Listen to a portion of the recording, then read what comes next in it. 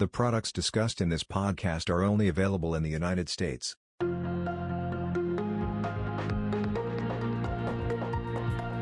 Welcome to our podcast, The Tactical Take, where we discuss our thoughts on the markets, highlighting the opportunities and risks that we see in the current environment and how we're positioned in the tactical sleeves of the Natixis models to reflect this backdrop. My name is Jack Janasiewicz, Portfolio Manager and Lead Portfolio Strategist with Natixis Investment Managers Solutions, and I lead the Natixis Investment Managers Solutions Investment Committee. After a not-so-pretty report in November, the labor market closed out 2022 with good news all around. Non-farm payrolls added 223,000 jobs, just a tad above consensus, but taking into consideration the downward revisions from the prior 2 months, the print was basically in line to a slight downside miss. The unemployment rate ticked back down to a 50-year low at 3.5%, with the participation rate creeping back up to 62.3%. More importantly, wage growth for October and November were revised down, with the year-on-year rate for December falling to 4.6%. A strong but moderating pace of job growth, increasing labor force participation, and normalizing wage growth. Can you say Goldilocks? This is what a soft landing looks like. November seemed to present a conundrum for the Fed, a strong headline number masking weakness under the surface, but defined by a massive upside surprise to wage growth. The stagflation cheerleaders were licking their chops, but as it turns out, the November print that exhibited numerous quirks seemed to have been a whole lot of noise. What was odd? The response rate for the survey that drove the November data was historically low at 49%. Fast forward to the December print, and the response rate pushed back to a respectable 85%, a much more reliable sample size. The narrative surrounding the jobs data continues to be one of slowing growth and an inevitable recession. We've pushed back heavily against this idea as the data tells a story of growth inflecting higher as inflation begins to roll over sharply. Take note of where the jobs are being created, though. Economically sensitive industries like construction, durable goods manufacturing, retail trade, and transportation. And more importantly, aggregate earnings growth now stands at a 3-month annualized pace of 3.7%, the lowest since March of 2020 and rapidly returning to pre-crisis trends. As we've highlighted, the market narrative continues to be that a stubbornly strong labor market will force the Fed to hike further. But, as Powell himself has insinuated, nuance matters again, and that nuance suggests otherwise. The labor market is proving far more resilient than even we imagined, and wages indeed appear to be normalizing rapidly without broad labor market pain. And should we continue to see inflation and wage pressures cool in tandem, the Fed is likely to continue being data-dependent and nimble, and very well may abandon this newfound love of a long-dead relationship between the unemployment rate and wage growth, the Phillips curve. The data continues to show a wider path to a soft landing than consensus appreciates. And what about inflation? The consumer price inflation print reflecting December data came in broadly in line with consensus expectations. Looking at the details of the report, there was nothing really new. More of what we've been seeing. Deflation in goods, while shelter remains a bit sticky. Yes, everyone expects shelter to be the headwind. Due to methodological issues, it's a lagging input, and we've discussed this relentlessly. Everyone gets that, even the Fed.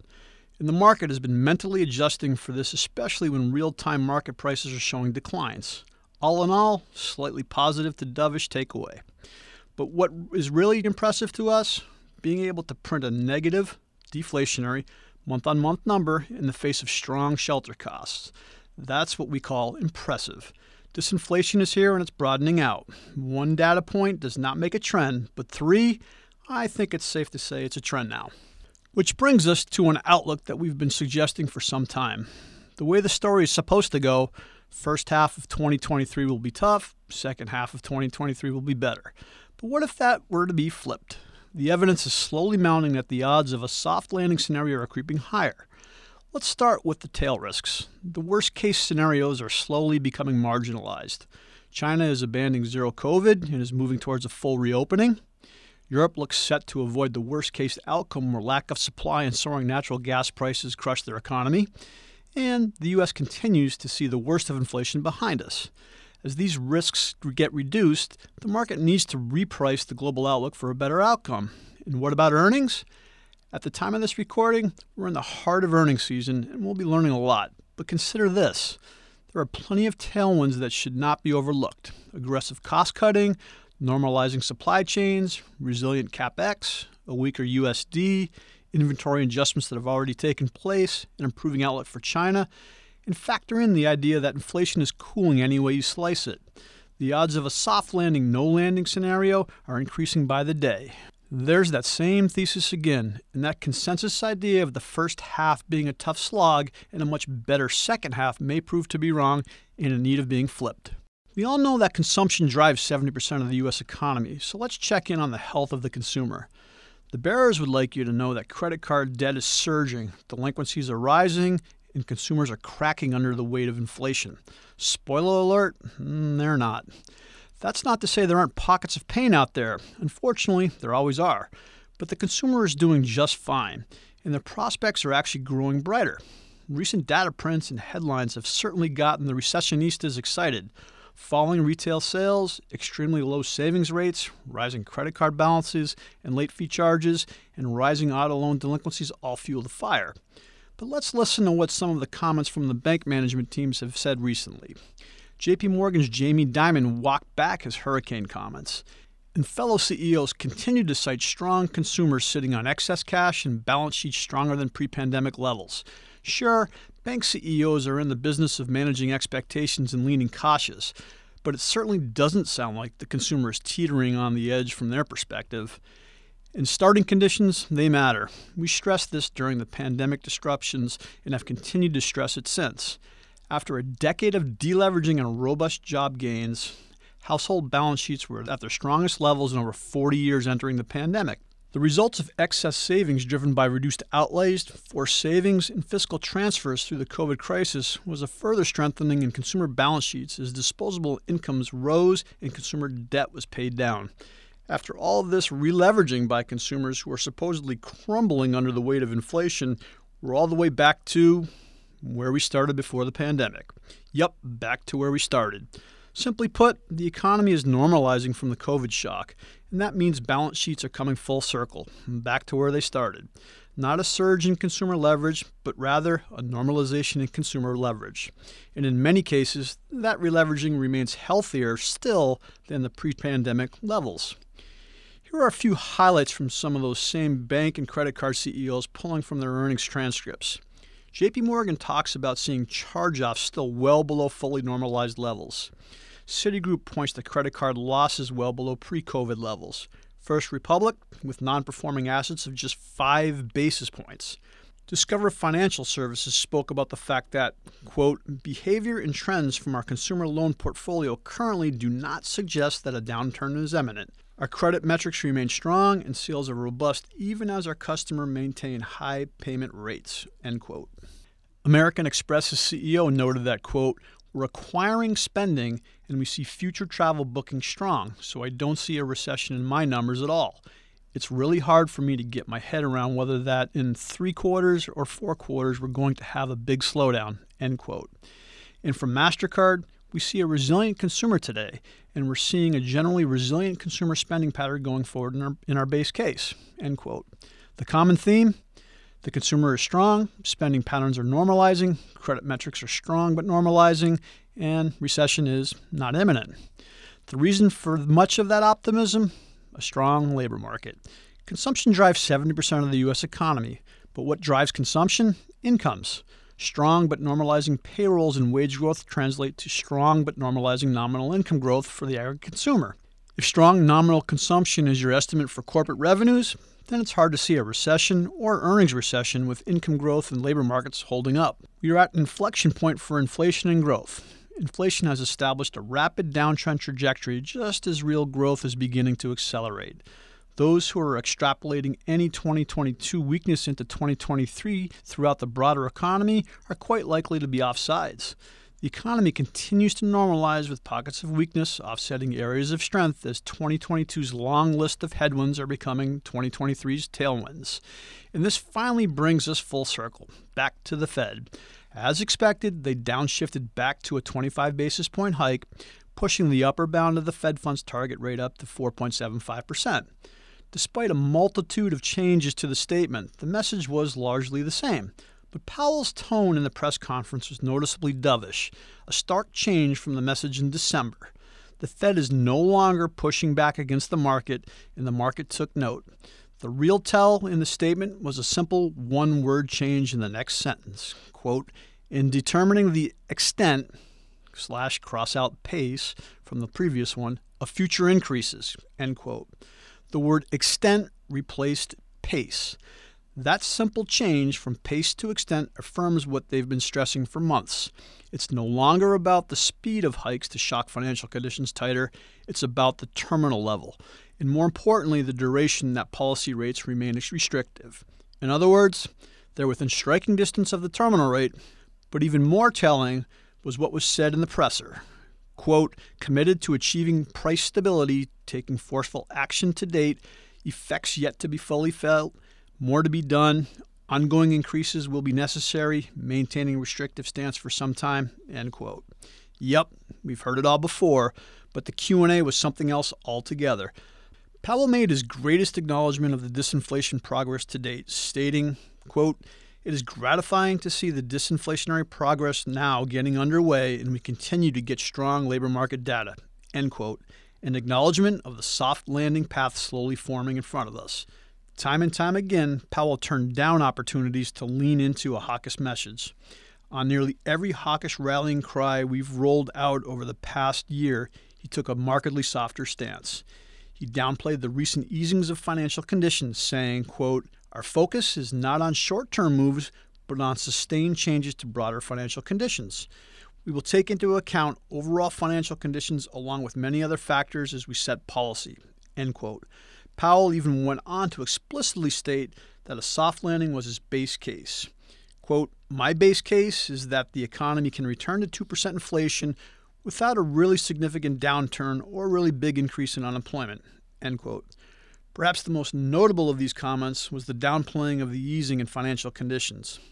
The consensus fear for many market participants entering the meeting was Powell pushing aggressively back against this easing like we saw back at Jackson Hole.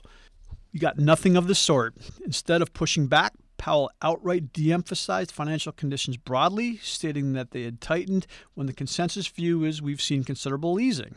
The Fed simply doesn't care as much about the level of financial conditions after the de-risking phase we endured last year. And more importantly, it's clear that they don't have financial conditions with the same equity centricity that markets do.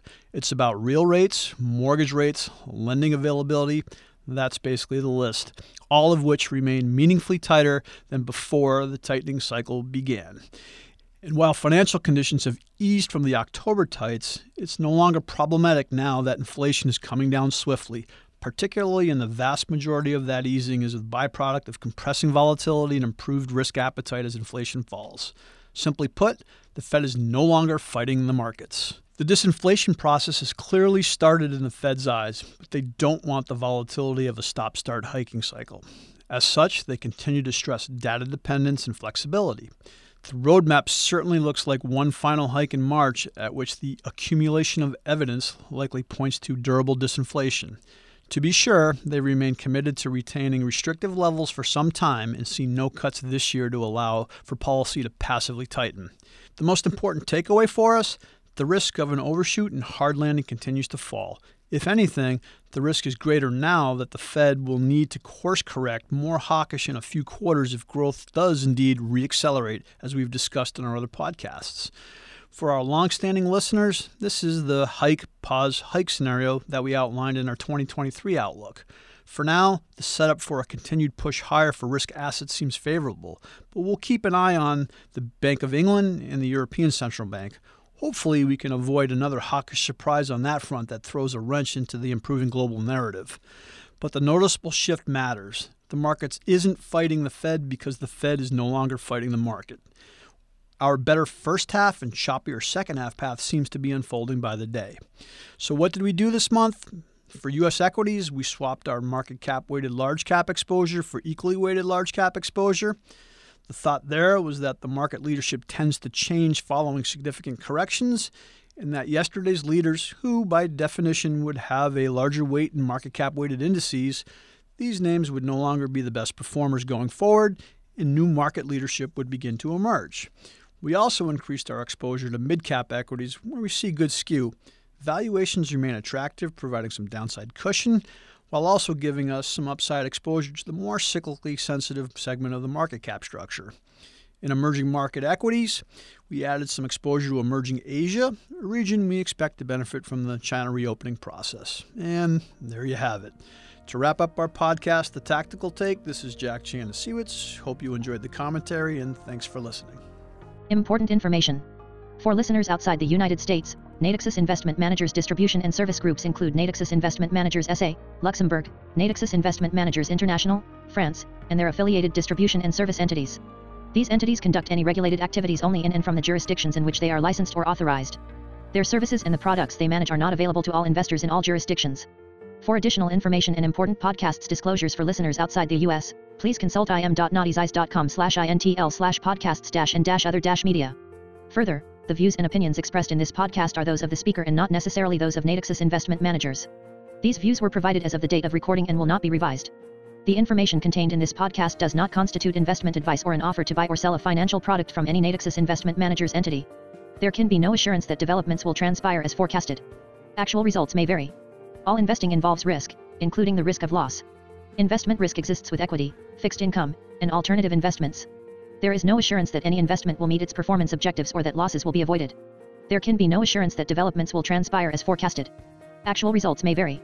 Performance data discussed represents past performance and is no guarantee of, and not necessarily indicative of, future results. Indexes are not investments, do not incur fees and expenses, and are not professionally managed. It is not possible to invest directly in an index.